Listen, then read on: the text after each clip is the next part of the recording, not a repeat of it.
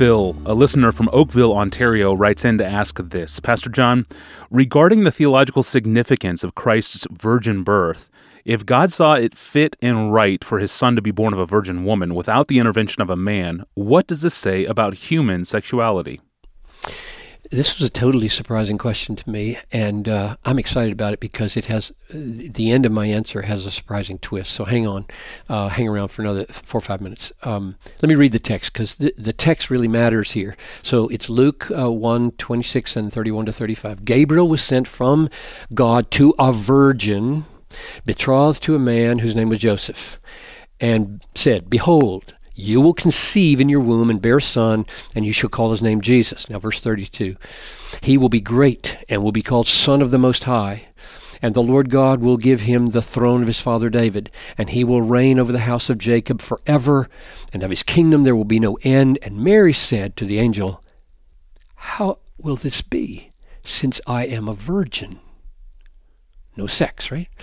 And here's the answer, verse 35. The angel said to her, "The Holy Spirit will come upon you, and the power of the Most High will overshadow you. Therefore, the child to be born will be called the Son of God." Will be called holy, the Son of God. Now, the explicit connection made by the angel is that God chose to bring Jesus into the world through a virgin because he wanted to make a statement about the uniqueness of his sonship. "I come to you a virgin. The Holy Spirit will come to you. The power of the Most High will overshadow you. Therefore," that's the key word, therefore, this is why I'm doing it this way, therefore, the child will be called the Son of God. And the point was not sexual relations with Joseph were defective or evil. The point was that this child was not going to be an ordinary child.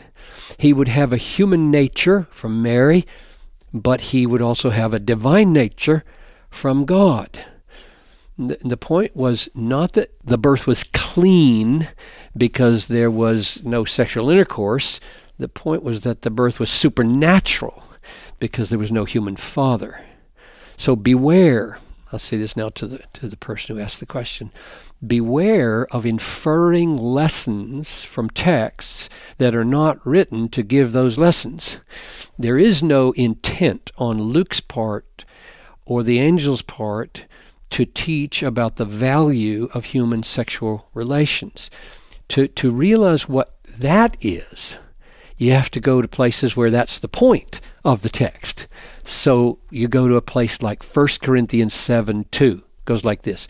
"Each man should have his own wife, and each woman her own husband. The husband should give to his wife her conjugal rights." That means sexual relations.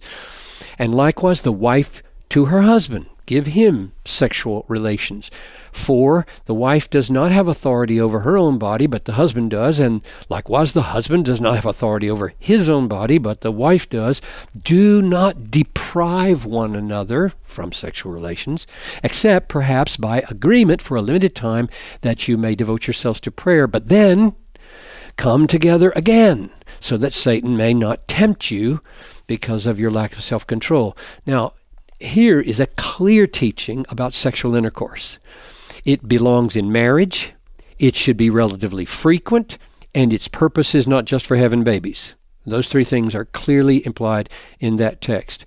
One of the highest things that could be said about sexual relations is that it is the becoming of one flesh in marriage, on the analogy of Christ becoming one with his church. Ephesians 5 goes like this. "Husbands, love your wives as Christ loved the church and gave himself for her."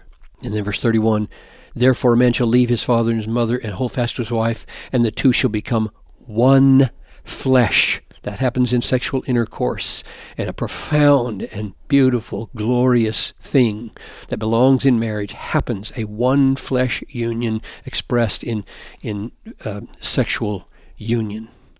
Now here's the surprising upshot.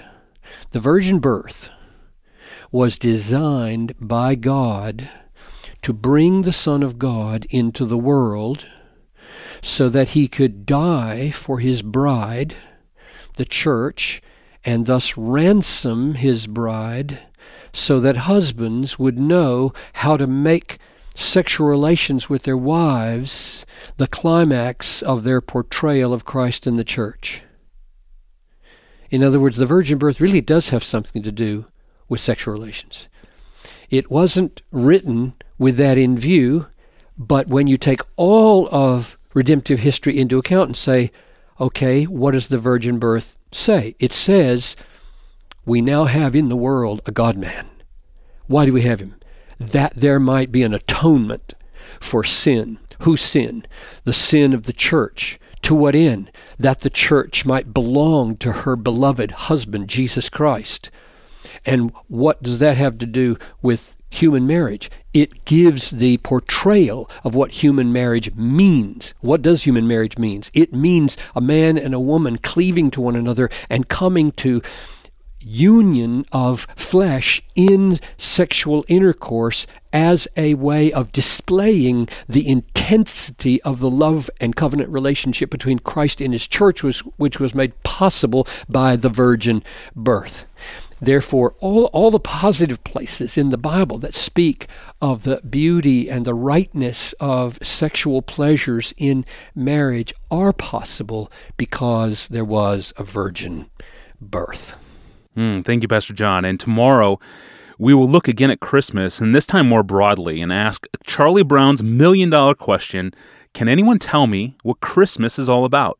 Thank you for listening to this podcast. Please email your questions to us at AskPastorJohn@desiringgod.org and visit us online at desiringgod.org to find thousands of books and articles, sermons, and other resources from John Piper, all free of charge. I'm your host, Tony Reinke. Thanks for listening.